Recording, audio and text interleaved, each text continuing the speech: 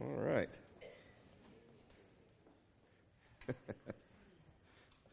Morning.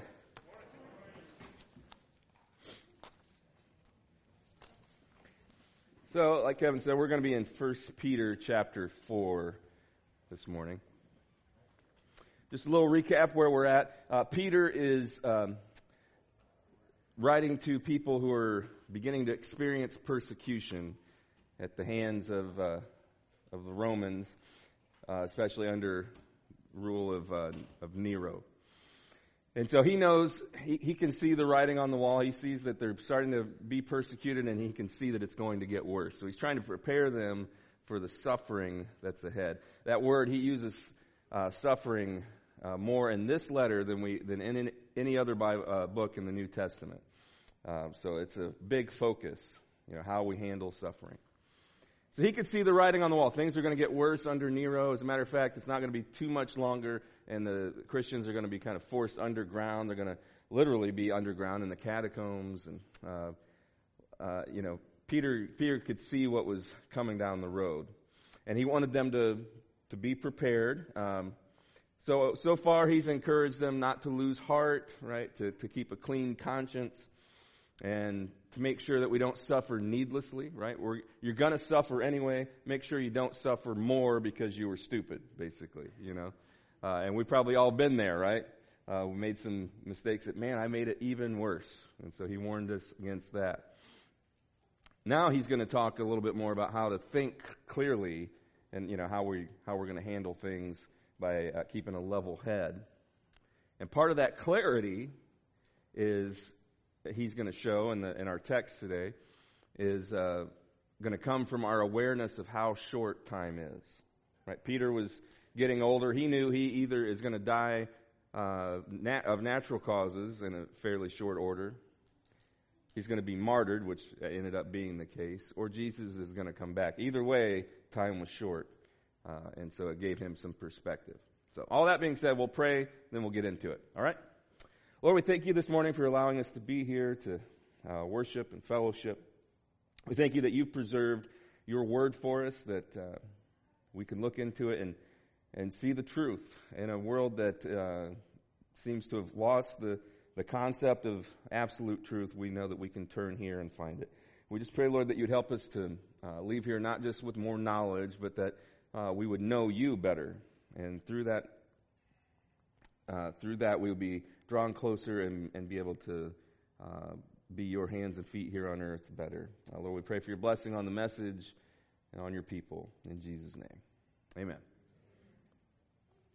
All right, so we're gonna see today, I think, 4 different ways that we can be prepared for the end times, which is basically where we're at. Now, some of you may know I'm a little bit of a nerd when it comes to statistics and numbers. I just love looking into that, so I spend a little time this week doing more of that. The average lifespan, in America is about 79 years. It's actually clocking back a little bit. The last couple of years has been the first time where our life expectancy has gone down in decades. A few factors into that. But anyway, so over the average lifespan, did you know you'll spend about 6 months of your life at traffic lights? Isn't that terrible? 6 months of your life. And if you're like me, 4 months of your life will be screaming about why doesn't anybody know right of way. And, that's one thing I've determined is all my kids are going to understand fully how a 4-way stop works because they've heard me rant about it every time I'm at a 4-way stop. We'll spend about 5 years of our life waiting in line. 6 years of your life eating. I'm cool with that. Yeah. 4 years of your life doing housework. Yeah. Ugh. Roughly 13 months of your life will be spent on the toilet.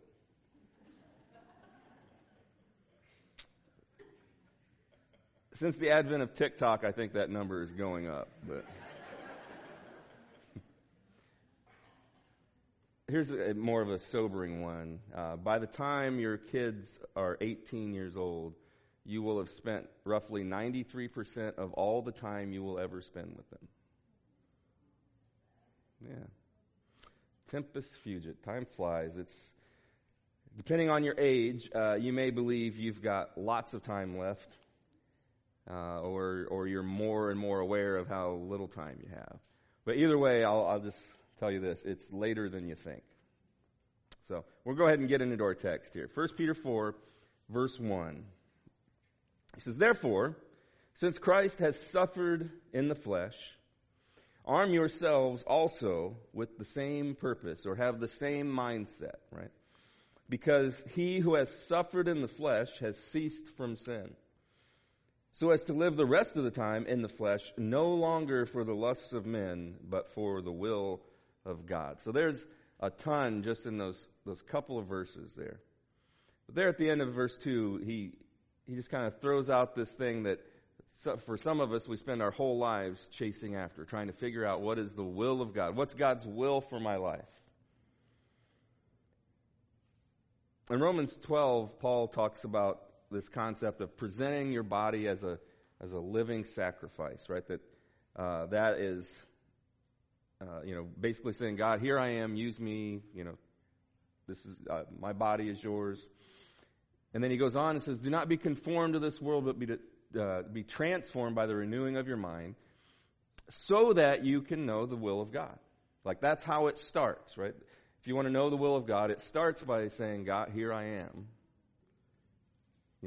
I'm giving myself up to you. And the more that I turn myself over to you, the more you are going to reveal to me, is basically how that transaction works.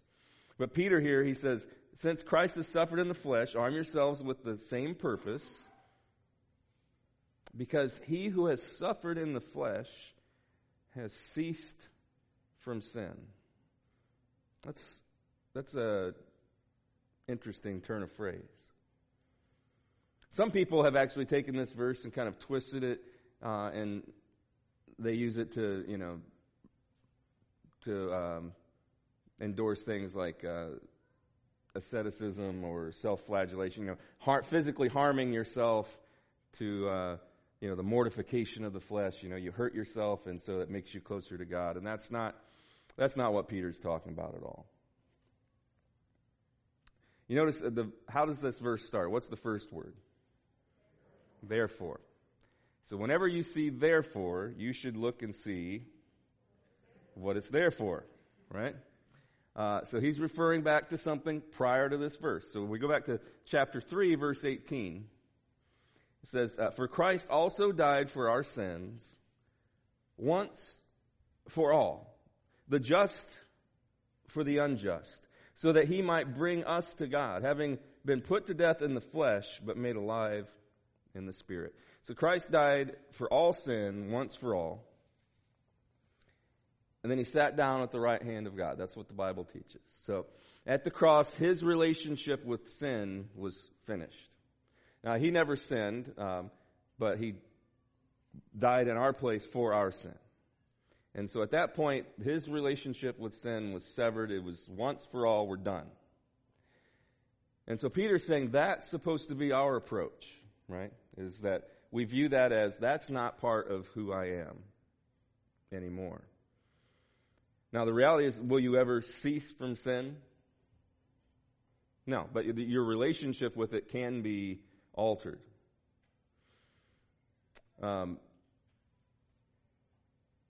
Suffering has a way of, I think, loosening the bonds of sin.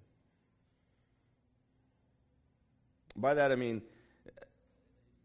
I've talked with people who have been through a fire, and they almost universally say the same things. I'm just glad everybody was okay. They maybe miss. I regret that we lost our photo albums or whatever, but no one ever is upset that they lost their TV, or their stuff, because in a time of suffering, their perspective changes, and suddenly my relationship with that stuff is altered. So when we suffer, our relationship with our sin should be altered too. When we've gone through terrible times, there's very often the things that we're held captive by can kind of loosen their grip a little bit. I'm reminded of, you remember the movie Major Pain? That, you know what I'm talking about, right? Like he says, "I've got a little trick to take your mind off that pain." Sometimes when we go through suffering, it has a way of purifying things. Gold put into the furnace is purified and its full value is revealed. But the idea Peter is getting at, right, is that when we suffer, it should remind us that, my relationship with sin is different now. I'm supposed to separate myself from that. Romans 6, verse 6, Paul puts it this way. He says, "Knowing this, that our old self was crucified with him, in order that our body of sin might be done away with, so that we would no longer be slaves to sin. For he who has died is freed from sin." So time is precious, and it's not worth spending what little bit of time we've got on something that Jesus died for, right, is the gist of what he's saying. Then he goes on in verse 3, he says, "For the time already past is sufficient for you to have carried out the desires of the Gentiles," or your Bible may say the pagans or unbelievers, right, people who don't believe in Jesus.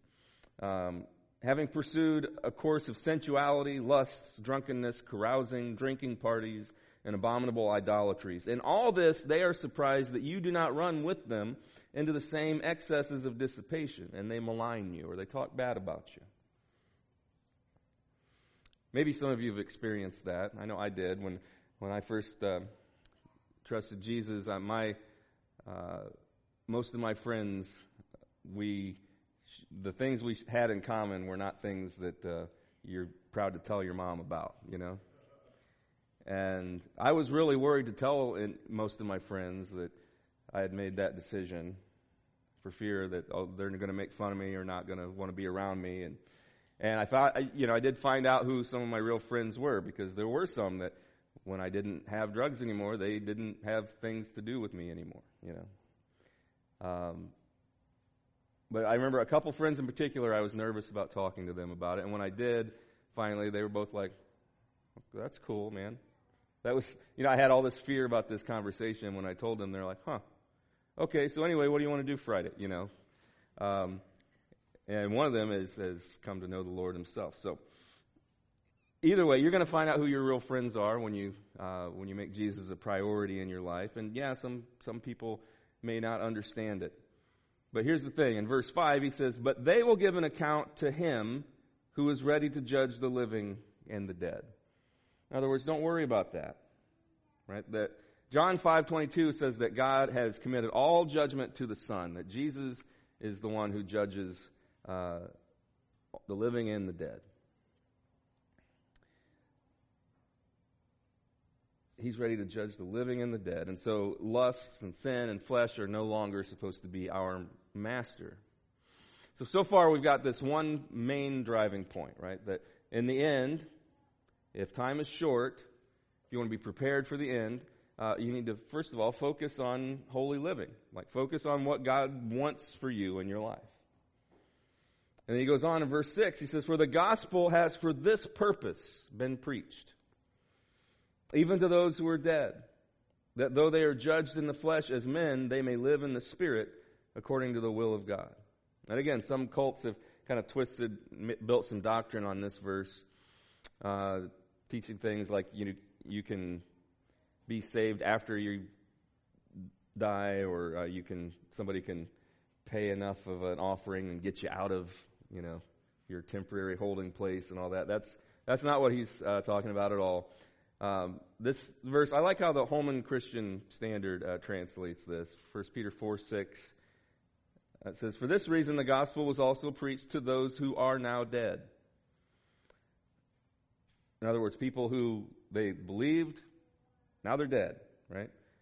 So that although they might be judged by men in the fleshly realm, they might live by God in the spiritual realm. The gospel is about freedom, right? It's in part, it's about being set free from the judgment of men. You now have one judge, and he has already ruled in your favor, is the idea. And so knowing that there's only one who can judge me, that's Christ the Lord, I should still share the gospel even with those who try to judge me here. And for good reason. In verse 7, he says this. He says, the end of all things is near. We almost called the message, the end is near, but I was afraid people would get the wrong idea about this message. I'm have a sandwich board around myself, but statements like that, the end of all things is near or at hand, your Bible may say. I don't know about you, but when I read that kind of troubles me because it's been 2,000 years since Peter wrote this. So was he wrong? Right? He said it was near then. C.S. Lewis, most of you are probably familiar, at least with, if not the books, the movies, the Chronicles of Narnia, and Lion, the Witch, and Wardrobe, and all that. In one of his books from that series, Voyage of the Dawn Treader, there's this scene where Aslan is the lion that's, the Christ figure. He represents Christ in those books. And he is about to depart. He's going to be separated from the kids. And Lucy especially is upset, and he says, don't be sad. We'll meet again soon. And she asks him, please, Aslan, what do you mean by soon? And he says, I call all time soon. I call all time soon. For the Lord, Peter tells us elsewhere, that a day is like 1,000 years, and 1,000 years is like a day. We're talking about a being that exists outside of time, who created time, can see the beginning and the end. So everything is soon for him. We live in this period of history between the first coming, when the Word of God became flesh and dwelt among men, when Jesus walked here on earth, and the second coming, when he returns. We live in that period of time. And I believe that we've seen prophecy fulfilled even in my own lifetime. On Wednesday nights, we're going through the book of Isaiah and talking a lot about that type of stuff, end times prophecy and all that.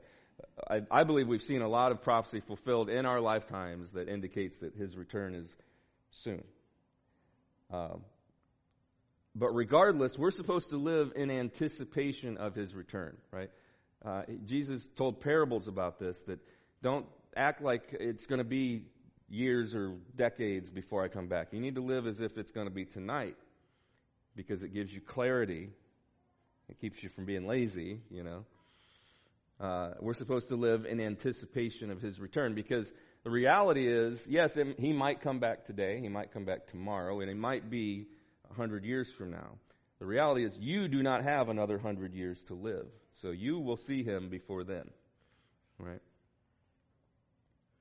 So with that clarity of mind, 1 Peter 4, verse 7, we'll read it again. He says, the end of all things is near. Therefore, be of sound judgment and sober spirit for the purpose of prayer. That word sober, this word pops up a few times in this letter.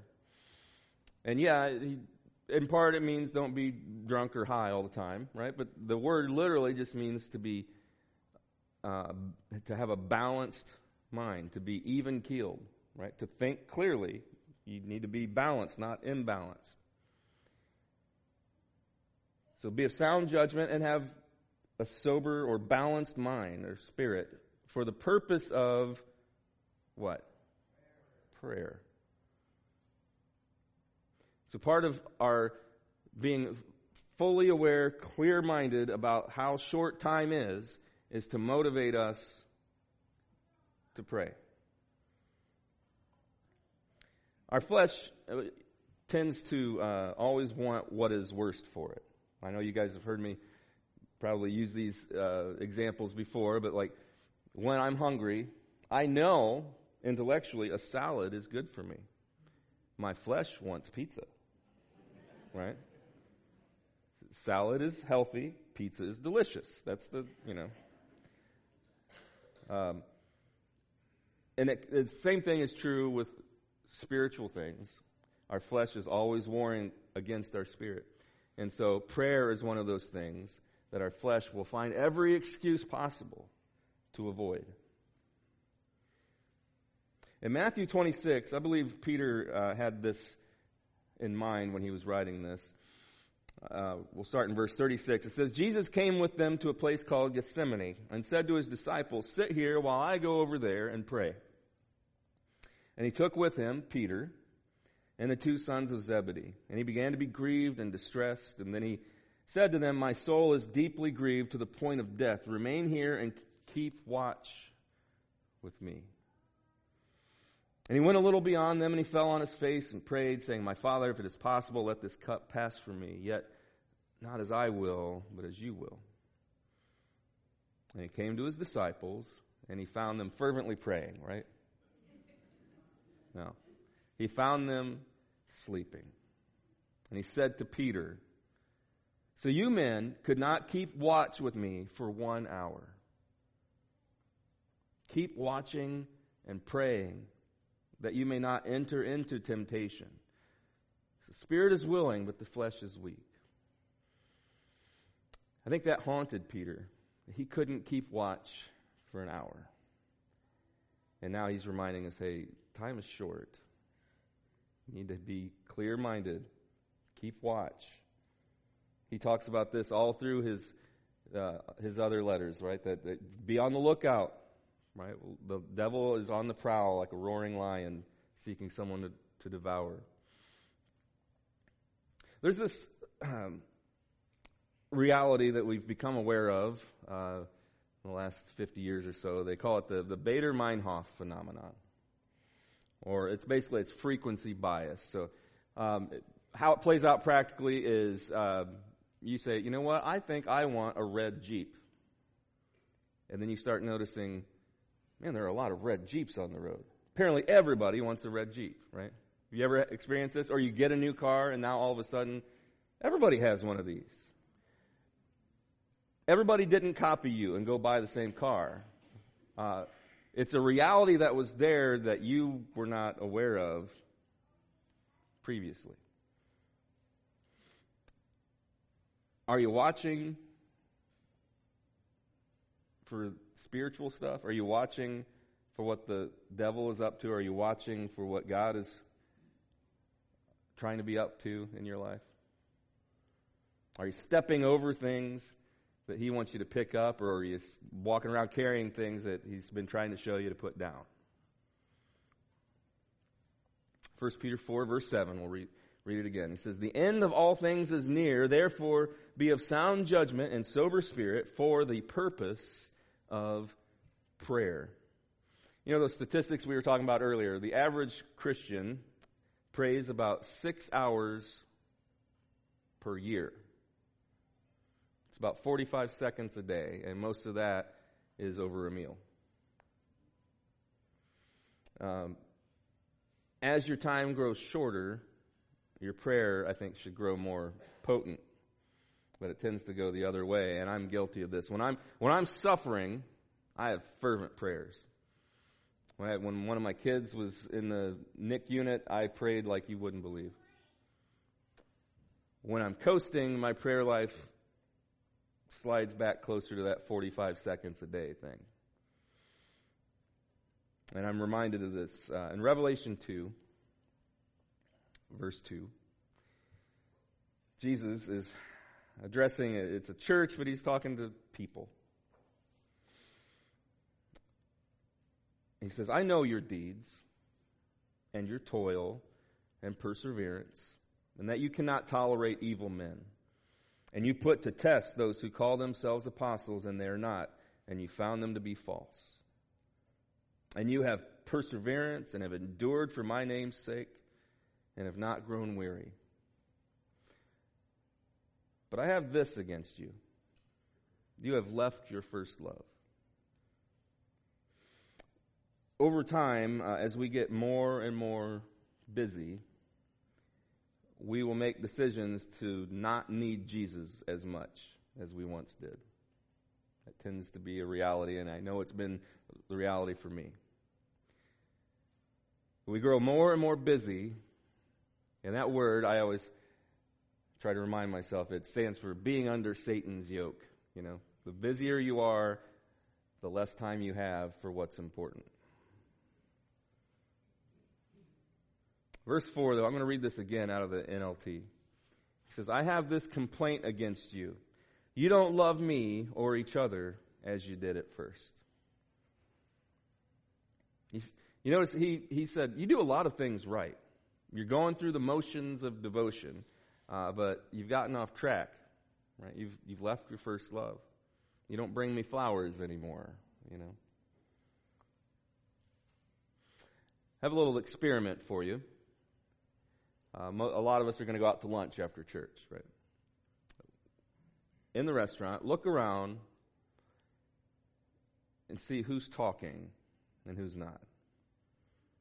Because I bet you'll find the people who aren't talking are married. It's true. When you're dating, you talk and talk and talk, and you want to know all there is to know about the other person. And once you're married, you're like, I know all I need to know. And good. And God's warning us about that, right? Like, that's what prayer is. That's our conversation with Him. He says, I want you to keep talking to me. We need to keep this communication open. So as time grows short, right? We want to be prepared. We want to live holy, pray more. And then he says this, we want to love harder. Verse 8, he says, above all, keep fervent in your love for one another, because love covers a multitude of sins. Be fervent in your love. That word fervent, it describes like how a horse runs, or it's the muscles of an athlete straining to win a race. It's part of where we get strenuous from. It's giving it all you've got, right, to the point of failure, just as hard as you can. And he quotes from Proverbs here. Proverbs 10, verse 12 says that hatred stirs up strife, but love covers all transgressions. So Peter says, I want you to love as hard as you can, because that love covers a multitude of sins. Now, it doesn't mean it covers up for, like, you don't have to be my alibi if the police come calling, right? Although if anybody asks, never mind. But godly love doesn't seek to humiliate someone or to air dirty laundry, or, it stretches itself to the point of breaking in order to cover, to forgive, and to overlook insults and unkindness. Sometimes you have to confront, and the Bible talks about how to do that properly, right? It starts, though, privately. You go one-on-one, and then if that doesn't work, maybe you bring another person in and so on. But I would encourage you to do this. If you think you need to confront someone over some insult or injury, before you do it, ask yourself this. Does that person know that I love them? Because if they do, right, if you've been loving fervently, then they know when you bring something to their attention, it's because I love you and I want what's best for you. But if it's just I'm being critical and you have no idea that I have love for you, it's going to go not the way you want it. In Proverbs 19, I can't remember if it's verse 10 or 11, it talks about how we're to be slow to anger, but that it brings glory to us to overlook a transgression, right? You know that you're maturing in the faith when you can overlook a transgression. So that means you don't have to point out every single thing someone does wrong or that annoys you. That's a sign of maturity, that you can let it go. And maybe give them the grace that you would hope they would afford you, because, trust me, you're annoying too. 1 Peter 4, verse 9. It says, be hospitable to one another without complaint. That word hospitable is an interesting word. In Peter's time, hospitality meant something a little different than it means now. Because, there were no Holiday Inns or anything like that. So when Paul or Peter, they're traveling around, they would come to town, and some Christian needs to just let me live with them while I'm here, right? And you would be ready to open your home to a stranger. Hospitality, literally, that word means love for strangers. It has another little secondary meaning of helping to recover. That's why we have hospitals, right? Is we love strangers and help them recover. That's the idea. And so the early church would open their home to strangers, and it was inconvenient. That's the main point of hospitality, is loving to the point of when it's inconvenient. So you'd be friendly and welcoming, but also be open to interruption. That's a tough one for me. I hyper-focus. I get either nothing done or I get a lot done because I'm zeroed in on this thing that I'm doing.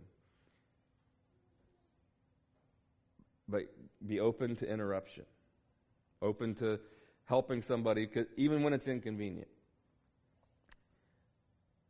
So how fervent is your love? Are you stretching and straining yourself to love people or not? But here's the trick, though. He says, be hospitable to one another without what? Without complaint or grumbling, your Bible may say. I think it's funny. The word for this in the Greek is gongismo. It sounds like a mumble, right? Gongismo. And it literally means to mumble under your breath. When you help somebody, you're like, you just mumble about it.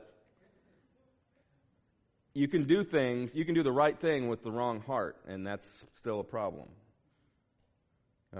That's what he's cautioning us about. We'll read on here. Verse 10. As each one has received a special gift, employ it in serving one another as good stewards of the manifold grace of God, or many-colored grace of God, is what manifold means. Whoever speaks is to do so as one who is speaking the utterances of God. Whoever serves is to do so as one who is serving by the strength which God supplies, so that in all things God may be glorified through Jesus Christ, to whom belongs the glory and dominion forever and ever. Amen. So Peter, he says, you want to be prepared for the short time we have. Care about living a different way. That's holiness. Make sure you're talking to God. That's prayer. Make sure you're loving as hard as you can, and then serve. Right? You've got some sort of gift. Use it. Now, do you want to know what your gift is? Everybody always wants to know what their gift is. There are spiritual gift surveys you can take online and all that stuff. Here's how you find out. You try stuff. You get busy. I've served in basically every ministry capacity you can imagine. And I've determined through trial and error that most of those are not my ministry. Most of those are not my gifting. But I gave it a shot and figured it out.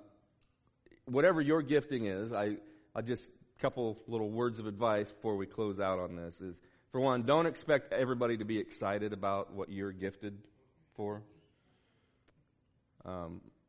Because it's yours, not everybody's. Don't expect to always be thanked for it, because it's not for your glory, it's for God's glory.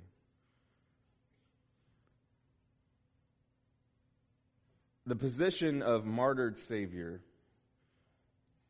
is taken. We don't need another one. So when we're serving, don't grumble, right? When we're loving, don't grumble. We do it for His glory. Don't waste your gift and don't waste your time. So we're going to see if we can land this plane. Here's the deal. Time is short. So we need to be smart about how we use it, right? If you're tired, maybe you've been spreading your energy a little too wide and a little too thin. Just need some clarity, right? Take a beat. Think about it clearly. God, what is it you'd have me do here? It's time to work smarter, not harder. And then, are you using what you've got to bless the body of Christ? Because there's no retirement when it comes to being a Christian. The closest thing we see to retirement in the Bible is there were the Levites who helped carry the Ark of the Covenant and set up the tabernacle and all that. When they reached a certain age, God says, you guys can't carry the full weight anymore. So now you go and help in the tent and teach the younger guys how to do the job. That's it. There was no retirement. You just refocus and use it somehow differently. So we'd love to help you find a way to use your gifts, but and there's lots of ways to do that. But I'm going to close it out with a lyric from a song that I really like, and then we'll pray. The song goes like this: you got to do what you can with what you got. It may be a little, it may be a lot. We're all dealt one hand, and we get it from the same pot. So just do what you can with what you got. All right? Let me pray for you. Lord, we thank you this morning for bringing us together. We thank you that you loved us so much that you preserved this word for us, that you want to be known. And Lord, that you want us to have an active, open, ongoing line of communication with you, that this relationship is not supposed to be one-sided. So, Lord, we pray that you would open our eyes, help us to see the areas that maybe we've been neglecting, that you've been trying to bring to our attention. Lord, help us to stretch ourselves in new ways, to love to the point of inconvenience and discomfort, to be your hands here on earth. Lord, we pray that we would all learn to lean closer to you and be fully aware of how short time is. Lord, so many more need to know you. And we pray that we can play some small role in them coming to faith in you. You've done all the work on the cross. If we just simply trust you to be who you say you are, we can spend eternity with you, and we're thankful for that. Lord, we pray that you would continue to watch over and bless this church and your people, and that you come and come quickly. I pray this all in Jesus' name. Amen. Ready? Break. All right.